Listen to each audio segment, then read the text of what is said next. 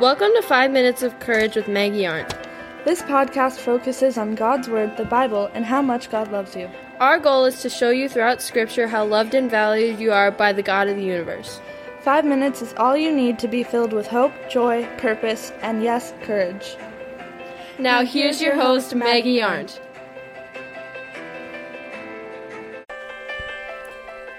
Hey everybody, welcome back to 5 Minutes of Courage with me, Maggie. We are on day 3 of our epic story in John chapter 6 about Jesus, who fed the 5,000, crossed the Sea of Galilee by walking on it, preached to the people of Capernaum, and at this point, it's the pinnacle of his preaching. And you know what? He knows not everybody's going to like what he has to say, but isn't that really the truth in the Christian church?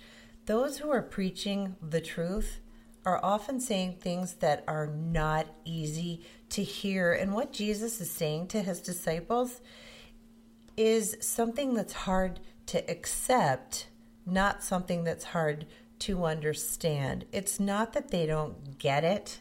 It's just a tough pill for some people to swallow. In fact, the Greek word skleros, which means not hard to understand, but hard to accept. And this is exactly where we find ourselves today. We find Jesus still in Capernaum.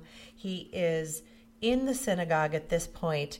And when it talks about disciples, we need to understand that there are some concentric circles of Jesus' sphere of influence. So he had his core three, Peter, James, and John. And then we know he had his 12 disciples who stayed with him throughout his life.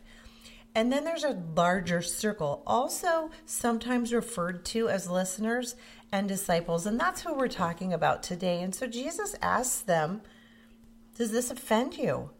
Do the things that I've said today change how you feel about me? Because he isn't there to please his audience. If that were Jesus' concern, he would have instantly taken back what he said after seeing that his audience was offended. But you know what? Jesus didn't take it back. He challenged and he confronted them even more. And he says to them in verse 63, the Spirit alone gives eternal life. Human effort accomplishes nothing.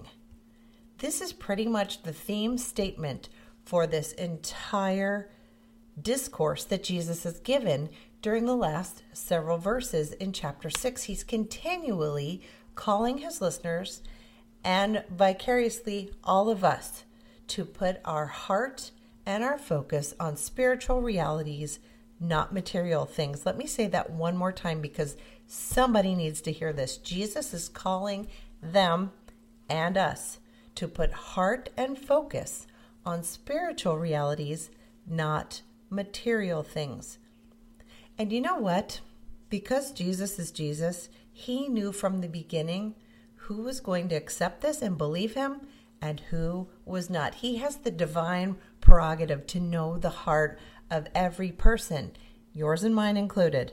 It's entirely possible that Jesus knew this simply because the Father and the gift of the Holy Spirit allowed him to see this, and he was never, ever deceived by a false faith or by anyone who he knew would betray him. And that's a little bit of foreshadowing for the very end of this chapter. Jesus is rebuking the people's material and earthly motivations for following him. In fact, perhaps they followed him halfway around the Sea of Galilee, but they didn't truly come to Jesus until they decided to trust him and love him. Their motivation was cool miracles, cool tricks, a neat king, and some free food. And that, frankly, just was not going to be enough. And Jesus knew that. And so he asked them, do you want to go away? He's asking this not only of the vast majority, but also of his core 12. He says to his 12, do you also want to go away?